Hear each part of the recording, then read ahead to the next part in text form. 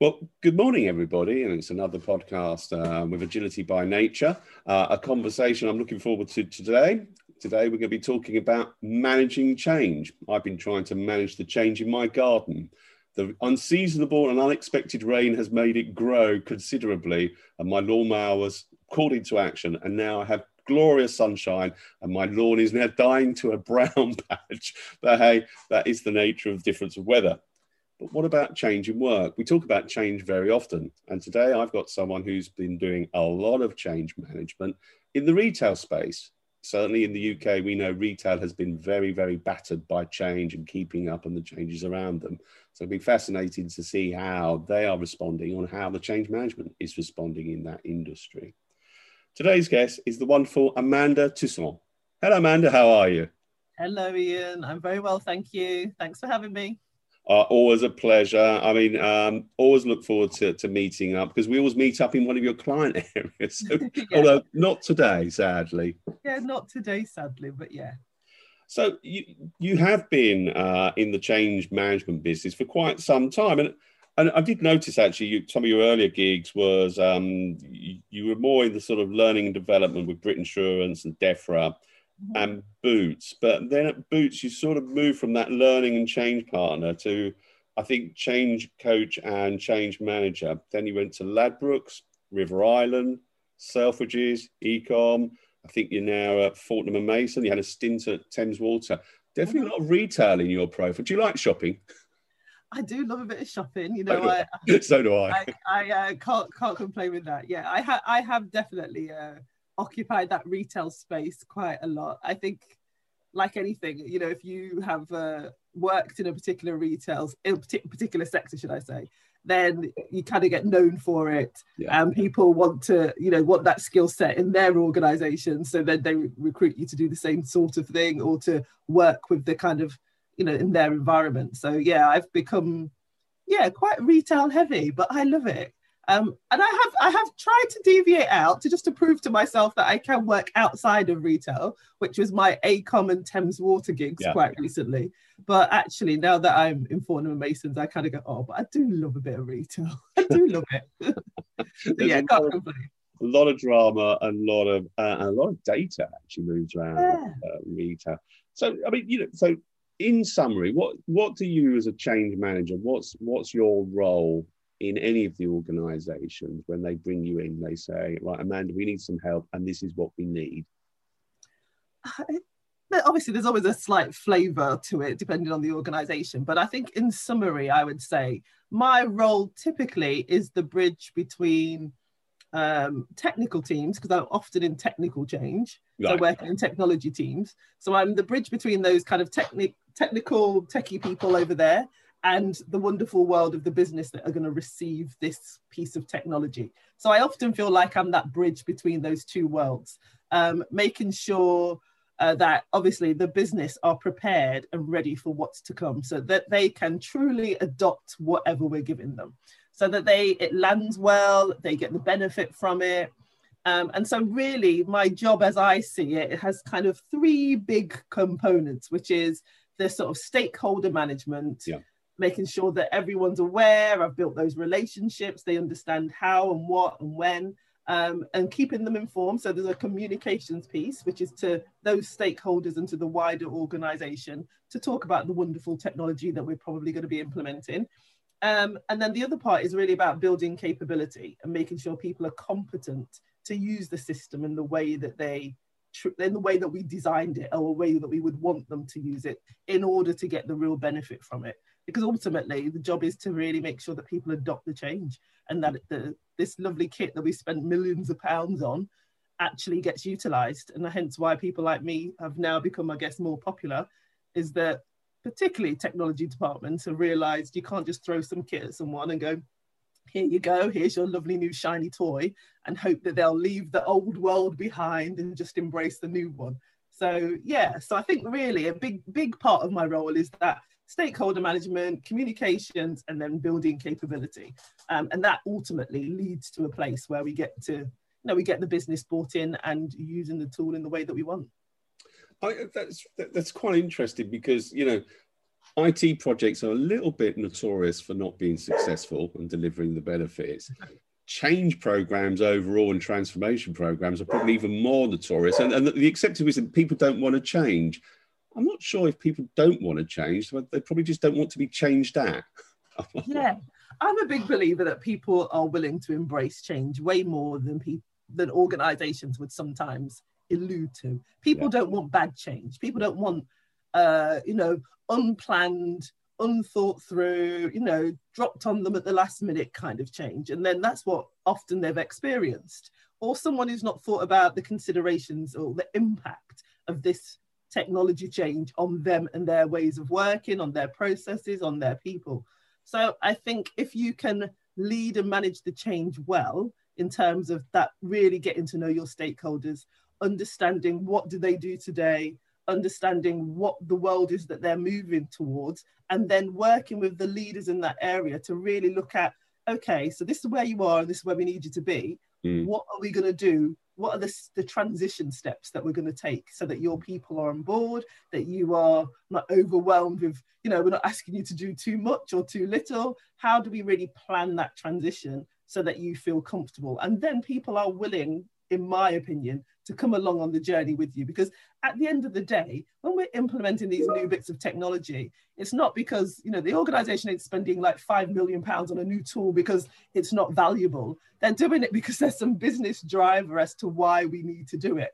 And if you can convey that to those leaders and then tell them the role that we need them to play to help the organization, and then work with them in a way that makes sense for their department, I think most people are willing to get on board. But otherwise, there's a reason we're doing this. It's not just for fun. It's not because some random team have just been helicoptered in to make your life a nightmare. We're all here with the common goal of doing good for the organization.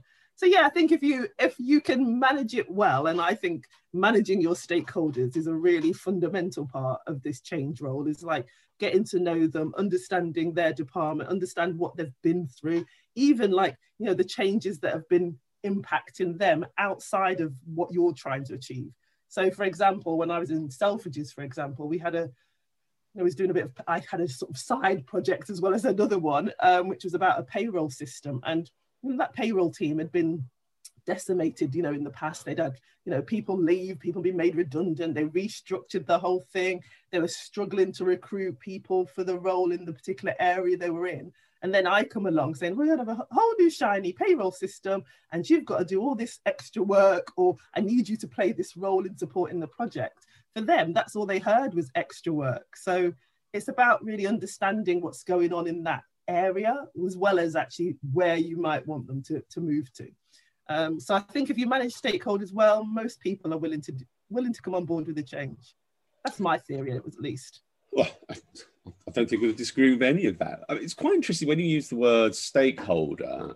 My mind sort of flips between those who've commissioned the system of paying for it, those who are expecting a benefit, a business direction, something's to happen, less possible, whatever it might be.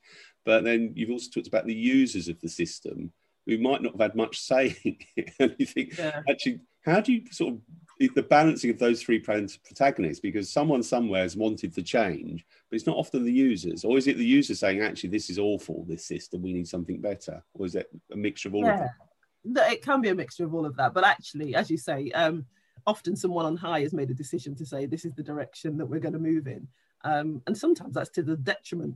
It can be. You could be making people redundant because this piece of technology is coming in. So yeah, I do understand that sometimes there's times that those on high have made decisions that are going to impact end users, or that the impacted audience. But even if there are people on high who have made decisions about what should be changing, I think it's about trying to get those end users involved in the design as much as possible. So I'm a big lover of agile ways of working, because it's about collaboration, it's about bringing people together, it's about, the ideas of demos and showing people, little and often they get to see the system, they get to understand what's changing, and they can touch and play and feel and give valuable feedback. So hence why, I guess, from a change perspective, things like Agile just makes my heart sing, because it does allow me to work with my end users in such a way that I'm helping them see the journey and come along on the journey, and really importantly, play their part in that design process. In the, you know, the button would be better up there than down there. Actually, I want the report to have this field in, because when I'm keying it into the system, it's easier for me to follow that, you know, the lines of data, whatever it is that makes it feel better for the end users. And then trying to make sure that the technical team haven't become so rigid in their design that they haven't accommodated or won't accommodate the changes that are coming through from those end users. So I think if we can, you know, I am always like, you know, all power to agile ways of working, and whenever I can, I will do that. And even if it's not an agile project, I probably will use those practices and those principles anyway, of trying to get my end users involved as much as possible, you know. And I think that then helps me, and it helps the organization to have people who are more receptive to the change. Yeah. I did wonder if it was all driven from a big plan, because buy thing, insert thing live by date, everybody's happy, 2 weeks later, warranty off, everybody leaves, or whether it was a slightly more sophisticated change that you plan nowadays. Are you seeing it's less plan, you've got 2 dates, when it starts, when it finishes, or is it now more of an analysis and actually embedding it properly? Yeah, I think more and more organizations realize that, you know, hence why I guess there's people like me that get recruited to support them. I think they're recognizing that actually change does need to be led and managed well, just like you have to manage a project. You wouldn't just go, oh, we're going to implement some new technology, and you just don't get a project manager, just hope that all these people will coordinate and organize themselves. And I'm not saying, I know Agile has obviously the Scrum Master, but there's a format for how they actually will work together. So I think organizations have recognized that actually change is a skill set that is needed in order to make things land well. But you know, you still go to some organizations where they don't always embrace it in the, you know, the full spirit that you would like them to. But I guess what tends to happen there is that they get, you know, sometimes I get sort of helicoptered in when they've almost realized that, oh, the sort of shit's hitting the fan a little bit, I guess. You know, when they've realized they haven't had a change representative of any sort, they haven't thought of it from a kind of people perspective, and then these things have come and bit them on their behind, and then they say, oh, we need a change person, and suddenly you're coming in to disgruntled people, peed off stakeholders, people like, you know, very anti the project and think they're the devil worshipping folk that are trying to make your life hell. And then I have to kind of try and come in and, you know, ease those people back into a sort of warmer place of saying, no, let's how do we make it better? And that does happen. Or even sometimes the project, you know, as much as I like to think we're all working holistically, sometimes some technical decision gets made that has ramifications for what you're doing in change. Like suddenly you're expecting a department to do double entry or something, and you're like, you do realize that's going to be really hard to sell, like when they've got no resources, they're man down, you know. So then it's about trying to do practical things, like saying, okay, how do I help this department? Okay, practically, maybe we get an admin person in to do some of that data entry for you, to take the burden off the BAU team and make it not look like the project's adding, you know, and that's a project cost that we will actually absorb. So yeah, there are times when it doesn't all go, you know, swimmingly, but I suppose in a kind of weird and wonderful way, I also kind of like that. I like when it's complicated and a bit messy and I need to sort it out. If it's all just, you know, swimming along nicely, it almost feels like, there's nothing to do here. Like you're kind of like, it's nice to have things to get your teeth into. Absolutely. So, you know, so when you're helicoptered in, who's bringing you in? Is it the IT guys, or is it the HR department? Or because HR is usually they often get the hot potatoes. Oh, right, okay, it's a change thing, involves people, lots of shop floor. Give it to HR, or is it somebody else? Is it the CEO saying, "Good Lord, what's happening to my business?" Yeah, I mean, often it's someone like a program manager, I guess, who might say, oh, they'll be looking at obviously the program holistically, realize they might have a risk in terms of people's adoption, or they've dropped some code or some features have supposed to have landed but haven't landed well or whatever. Mm. And I guess that sometimes that will happen where the program manager goes, eek, we probably need some resource here to help manage this more effectively, and everybody else is maxed out, so they go, okay, we actually need a change manager to help us here. But actually I have to say though, more recently, I'd say in the last probably in the last 5 years, I feel like proactively organizations are planning for people like me to be part of those programs. It's not like, like even the work I'm doing at Fortnum's now, we're starting that work, and I'm in at the beginning at this discovery phase of like figuring out what we're trying to achieve and what we need to do. And so I think particularly technology departments are very aware of the positive impact change management has on landing their technology, because at the end of the day, I always feel like my job is to make them look good and to make the technology look good. We're actually trying to, make this look good for all parties. And if the program lands well, that's a win-win for everyone. So yeah, I think I'd say in the last 5 years, it's not so, most people are proactive about planning for people like me to be part of the world that they're orchestrating. And it sounds like the focus is they are aware that change management is important, but it's the landing it amongst the user community or the people who actually have to work with the system that's really driving that and making that successful. Yeah. And I think that's why, I guess, when you look at my gigs over the last however many years, a lot of those have been retail specific, because people then go, oh, well, you've been able to land it in Selfridges, or you've been able to land it in River Island, and that's a retail world, and that's what I need you to do, is to get my audience here in my organization.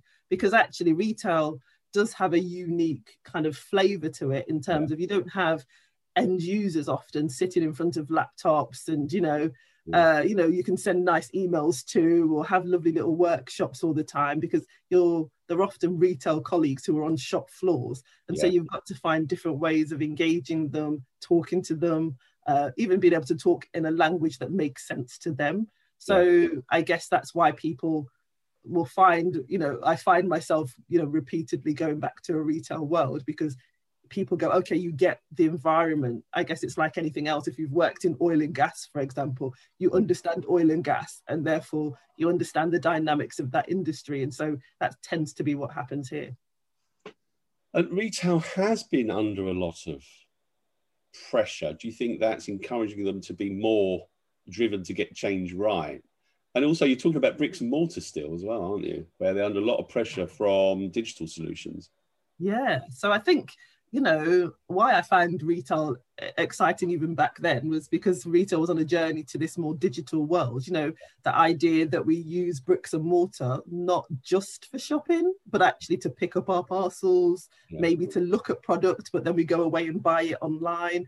So I think retailers have been kind of at the forefront of the technology change, things like Amazon and even things like, our Uber has decided how we think we need to pay, how we think we need to behave with, with technology.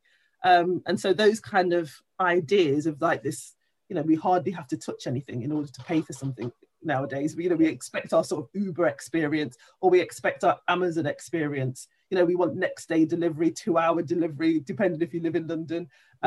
These kind of concepts have become embedded into customers' minds. And actually in the retail world, customers are sort of driving the agenda and driving the desire for change. And especially when you work in high-end retail like Selfridges and now Fortnum's, people have expected, they still expect next day delivery, but you're across the side of the world. You do realize that. So there's this kind of customer expectation that retail's now having to live up to. And so hence the technology change has been quite vast for them, because online shopping is now norm for all of us. I mean, especially in the pandemic, we've all been at home with, no doubt, the door will probably knock in a minute with some Amazon parcel of mine arriving, because, me and my Amazon Prime are best friends.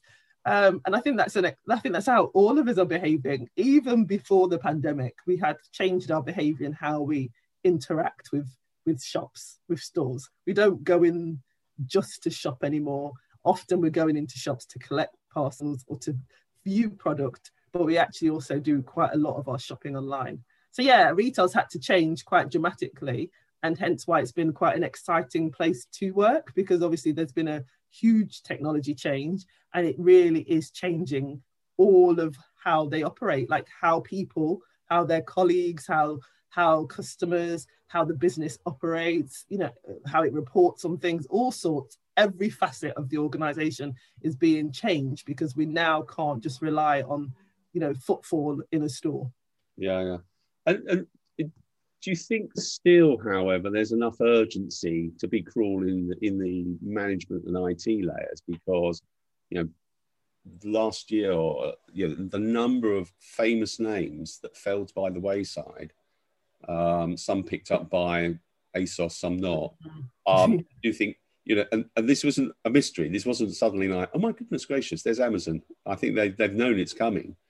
Yeah, I think, like always, there's always those who think they're big enough and strong enough to ride it out, or they're uncertain as to what their new direction will look like. Yeah. And it does take, you know, strategy and leadership and direction from the top to reinvent themselves for, you know, the 21st century, 2021 beyond world.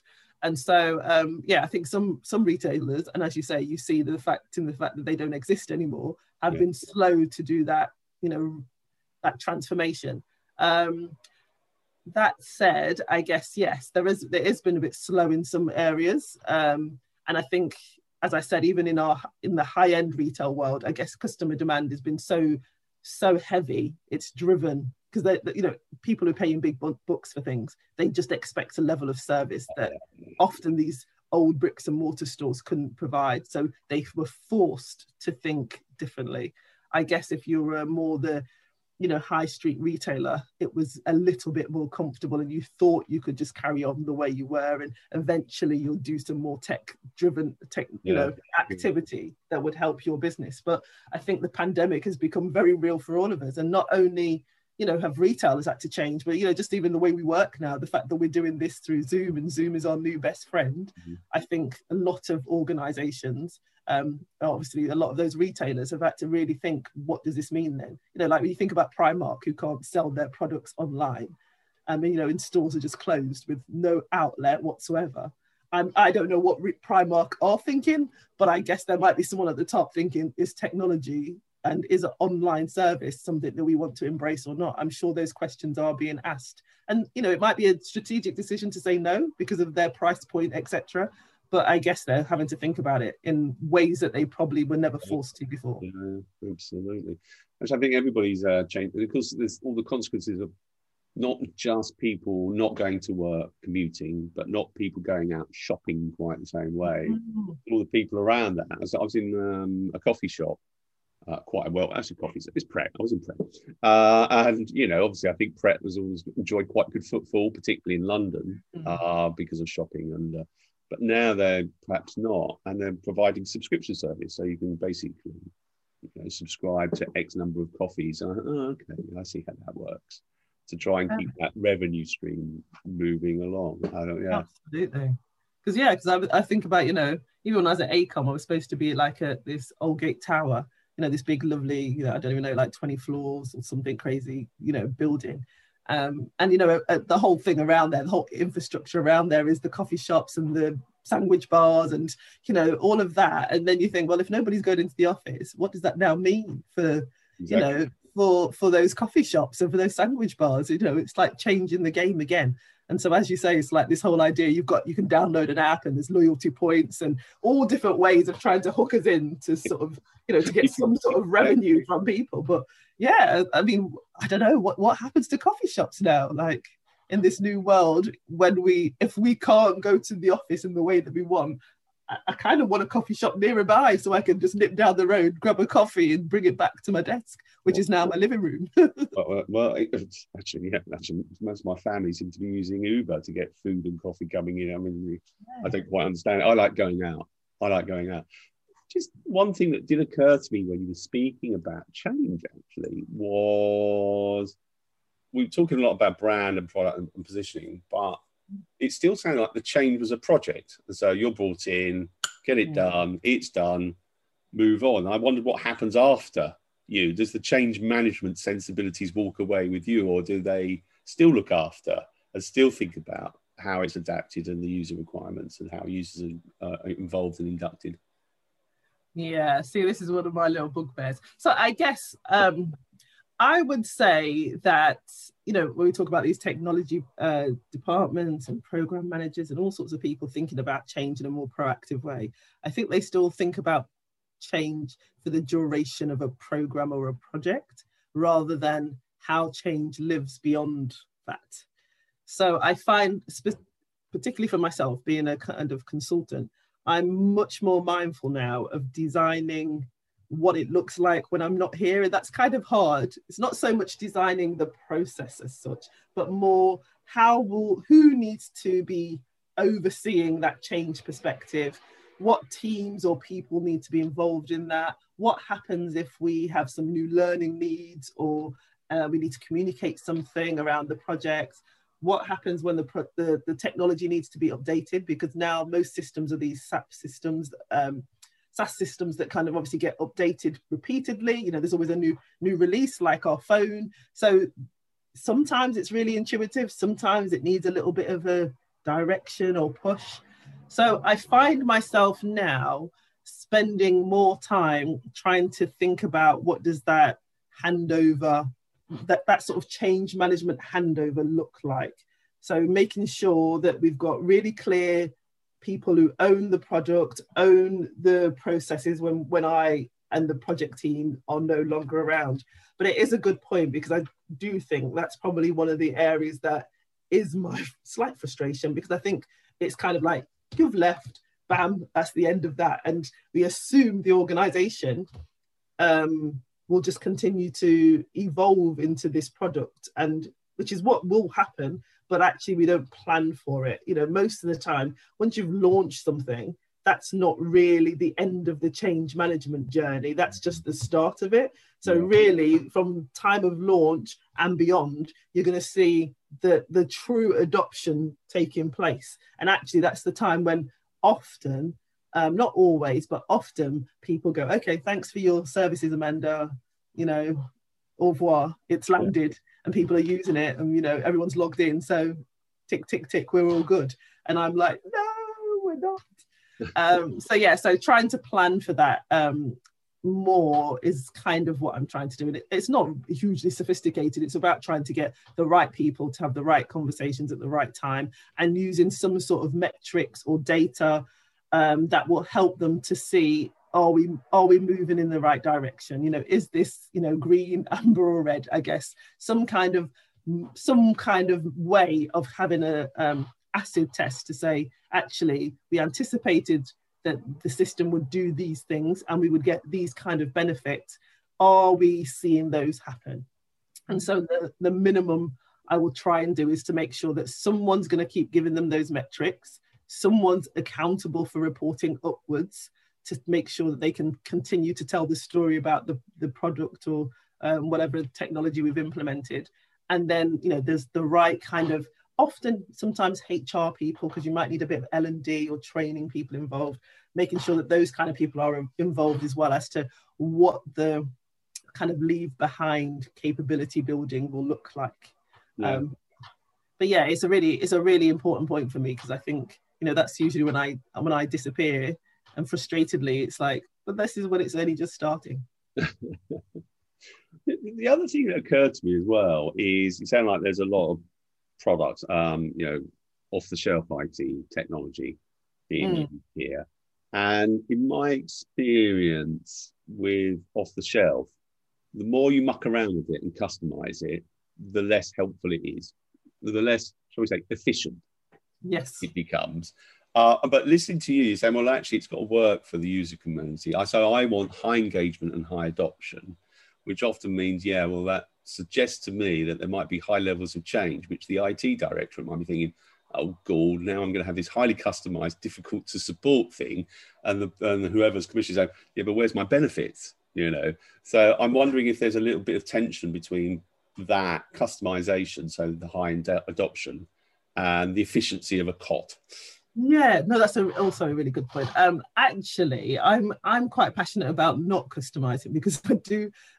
There's this balance, isn't there? There's this like I'm more about how do we maybe change the way that the organization works? Because often, tweaking someone's role is probably less complicated. This might be a relatively junior role being paid 20, 25 grand or something. Tweaking that person's role might be a much more sensible thing to do than trying to, make it very customized so it fits that person's role today. So I completely hear you. So I'm often, kind of trying to be the voice of the business sometimes, or voice back to the business that says, actually, that's not really sensible. Like, do you understand what that means long term? Because I think also that bridging role between technology and the business, it's kind of trying to be, the voice of reason for the technology side of making sure that, the right technical considerations are, the business understands why we're doing things technically, but likewise trying to get back as well to the tech team from a business perspective, this is what it means. And then trying to find some happy medium that says, actually, rather than heavily customize the system, why don't we just give you a report, for example? Could we give you a report that gives you those kind of data or does that thing? So it doesn't mean then we end up in a world of heavily customized solutions that mean every time there's a new release, we can't embrace it, or it's very hard to implement, and your system is always 10 years out of date. And to be fair, a lot of the business do, end users recognize that because they have probably felt the pain of it, of having a system, a payroll system, and whatever system that is really old and been heavily customized. And they understand now that, everyone else is getting updates and they can't get updates. And if they had the updates, it would do this whizzy thing, or it looks like this, and they can't have it because of decisions that were made in the past. So to be fair, I think it's about making sure that they're aware of the ramifications of those decisions that they're making. And again, I think if you talk to people and they're reasonable folk, they're usually heads of departments, they're reasonable people. If you can articulate why we might not want to do that. Often the problem is nobody takes the time to talk to these people. They just do to them. And then someone will have an adverse reaction because they'll be like, well, this is stupid. And why didn't you do it like this? And why didn't you do it like that? But if you could answer the why, really, most people go, oh, yeah, that makes sense. Okay. Well, I want to make sure my system gets continuously updated. So I'm not going to customize it in a way that means we'll always be, 4 years out of date or something. Yeah, absolutely. You mentioned earlier some of the changes are to help people, but there's some changes that won't be so popular, that there may be consequence redundancy, people being etc. What's your approach to that difficult situation? Because we might expect management try and hide that end result, but still put forward the system as if it's going to be fabulous for everybody. And it sounds deceitful to me. They do, and I'm not very good at deceitful. So I feel like let's be transparent. And the reason why I think it's good to be transparent early is often the people who are being impacted, even if it is a case of, there's 4 people today, and there's only going to be 2 roles in the new world, and those roles look like this, it gives people the ability to select or deselect themselves from the process. And sometimes that might mean that they've been thinking about getting a new job, and now that they realize their job looks very different, they go, actually, I really will get a new job now. And actually, you might not have to make those redundancies because naturally they'll make a decision to say, I found something else and I'm going to leave. Or, the other thing I think is part of that change journey is sometimes also finding new homes for those people, because often the organization is usually big enough that there is, look at retail. Retail has always got headcount, always got churn, I guess. So it might be that this person can find a home in another place with the transferable skills they have. But if we wait to the very last minute and then go, ta-da, you're now redundant, we might end up making them redundant because we've not actually planned for where they're going to be. And so if we can plan for where, that these are the people in these positions, that we know that there's going to be a reduction in headcount, and actually we've got a new function opening over here or recruiting over there, how do we then at least have those kind of big girl, big boy conversations with those people to say, these are roles that are emerging and this is what we know is going to happen, and allowing them to make some adult decisions for themselves. And again, change is not always nice, but if you can make decisions for yourself as the person impacted, knowing that you've been able to control your destiny to a certain degree, it feels better rather than someone just dropping it on you by surprise at the last minute when you haven't had time to process it or consider what you really want to do. So I'm passionate about making sure people are aware of what the change really means. And yes, there's a timing issue to that. You can't like blurt it out straight away. You have to be considered and think about how you're going to land those messages and who's going to land it and how we tell people and what we say is available. So, you know, often my change approach is to figure out what are those other options, if any, or things that are coming on the horizon that might be suitable for those people who may be being made redundant, for example. But I think if you allow people to, if you give people enough time, give them the information, they will often make, you know, a decision that works for them. And then you don't leave with a kind of sour, unfortunate circumstance, and you can at least try and make it a more acceptable situation for everyone. Yeah. It's not perfect, but it's better, I always feel. No, I mean, obviously, you know, there's the impact of scale. I mean, dealing with 3 people being made redundant to 3,000 is obviously very different, and situations and their share prices and the impact in the news, etc. But the deliberate hiding and not treating people like adults, it feels to me wrong, personally. Yeah, definitely.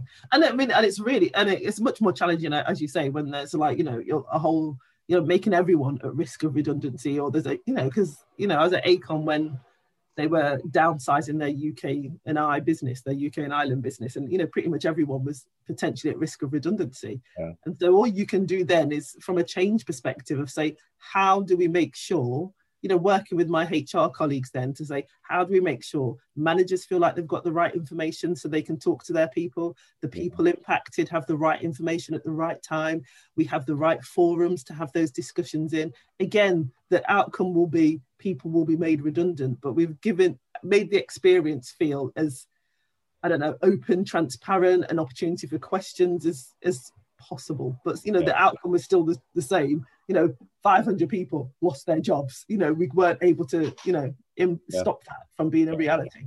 Yeah. Obviously, things have changed for us, for you and I, you know. So you're managing change, but the way you manage change is changing because you can't get to the shop floor. Well, there's been no shop floor for some places to go to for a while. You're working for Fortnum's, but you're based in, is it Leicester still? Yeah, based in Leicester. Yeah. So I said, oh, let's pop into Fortnum's for a coffee. And well, I'm not there. Yeah, exactly. And I've not been. I know it's so shameful. Like I've only just joined Fortnum, so I'm kind of giving myself but I've never been to Fortnum and Masons. I have a hamper. I've had the hamper, but I haven't actually been in the store. I know it's the shame. It's impacted me daily, to be fair. For all the people in the world who don't know Fortnum and Masons in London, it is a splendid, amazing shop, and a rather fantastic wine bar in the basement as well, which I have been to a few times. It's a very, very stylish shop, a real icon. So I'm sure you can check it out, and I'm sure you will get there. But the future of work, how do you see that now going forward? People are going back to the shop floor, we hope. People are going shopping, we think. But change, I think, has been irrevocably changed itself. Yeah, definitely. I mean, even just the way I work, like, you know, particularly like in the pandemic, you know, I'm a sort of, you know, whites of the eyes kind of change manager, go and sit next to people, let's have a coffee, let's have a chat. When needed, you feel like someone's not really with you, you kind of feel it because you sense it. And yeah, all of those kind of mechanisms that are part of my armory or my toolkit just are gone. Like you've got Zoom or a Teams meeting to kind of try and engage and hope that someone has their video on. So yeah, I mean, just my ways of working have had to change because you have to learn to kind of facilitate workshops in a virtual world, which is very different from me and my fluffy pencil case that's usually, you know, with all my workshop bits and pieces in, and, you know, has become legendary as this pink fluffy case that once they see the case, they know it's going to be, you know, an action-packed workshop. So yeah, so the world has changed for me personally in terms of how do I still engage people in a virtual world, and not only do I do that, but how do I facilitate and support leaders to do that well? How do you engage your team when you're managing remotely? And some managers already find it hard to engage their teams. And now we're asking them to do it over Zoom or whatever, which is really changing the way that they have to work. And obviously it impacts change hugely. I guess I don't see the world reverting back to the old days where we all were in offices 9 to 5, Monday to Friday, or whatever our working week was. I foresee a world where we'll probably have different working patterns. I think there's been a lot of positives that people have taken from this way of working in terms of, families being, in situ all together. I know we've had the childcare issues with the schools closed, but once schools are back in place, and a lot of people have found the fact that they're not commuting for 2 hours, every day, and they're home sooner. They can pick up their kids from school. They can, hand over to their other half, and then they can work later in the evening. So I feel like the 9 to 5 will be broken. Not only will we work virtually or remotely more, so this more hybrid model where we might go into the office for points of collaboration and then back into the world of our own sort of remote working. But I think even the times of day might change, because actually people are starting to really design their work day around their life in a way that we weren't tolerant of before. And I guess we are more tolerant as well of, we kind of embrace that the dog barks, in the middle of your podcast, or the doorbell rings, or you see someone's kid, tapping the mummy, and you kind of just sort of ease into it in a way that, you'd never dream of bringing your children into the office and like have some kid in a meeting. You'd be like horrified, like what's going on here? But actually those things have become quite normal really when we're working from home. So I think it brings a more human side to work, which I think is actually quite refreshing. My kids are much older now, so I didn't have the same challenges of, trying to work around children. We were all working in our own designated spaces. But I can see as a sort of working parent, that would have been a real blessing that I could have just nipped across the road and picked up my son after school or whatever. I think the world of work is changing, hopefully for the better. I think like this digital transformation that's been happening in retail, I think there are those who are the forerunners who are just saying we all work remotely now, or just really embracing the idea that remote working is here to stay. And there are still some organizations, speaking to old colleagues in HR and peers, who will say, like their organization of, almost like encouraging everyone, can't wait to get everyone back into the office again. And you just like, I think there is going to have to be this hybrid. I don't think it's one size fits all. Yeah. And of course, the shop floor, assuming it carries on being the shop floor, will always need people there. Yeah. And I'm a believer that there'll always be shops. I know lots of people think that, there's arguments that, we'll get to a completely sort of virtual model of retail. But I think there's something that is intrinsically, appealing for us as humans to go and touch fabric and engage with products and play with things in stores. And don't get me wrong, I think we all want to have that ability to do that, but we also want to have that ability to buy and browse and price match or price review online like we are able to do now. So I think that kind of hybrid model will also be relevant for the shop floor. I think we'll always want to be able to talk to a customer service advisor or a shop assistant and find out, get information from them about the product that we're buying. And it might inform what we do then when we go back to our home and decide to purchase that thing online. But yeah, I think the shop floor is definitely here to stay. It has to look potentially different. It has to be able to talk to all those various digital channels that are being created. But I think, I don't think we're gonna lose it. It'd be devastating to not have a Fortnum and Masons, like that shop to disappear. And then we still want those experiences, and I imagine that won't stop anytime soon. I think that's a really interesting point, isn't it? The theatre of shopping, as opposed to the practicality of purchase, might be two very different things. Yeah. And, Fortnum's, I think, even, it's that whole idea that you go in the shop and you play and you look and you browse, but you don't want to necessarily carry home, 23 bottles of wine. So you want to be able to have a mechanism to get that wine to your door next day or in a couple of days. So we all want this sort of convenience of what online shopping provides, but we still want to have that touch and feel and play with the products. Well, we shall see. There'll be much change to go through.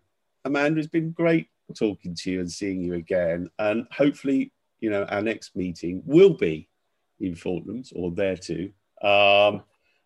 Lovely for you. Thank you so much for sharing your insights and your thoughts about the movement from project to product thinking and getting hold of people and landing an adoption, but making it effective. It's been really interesting. Thank you so much.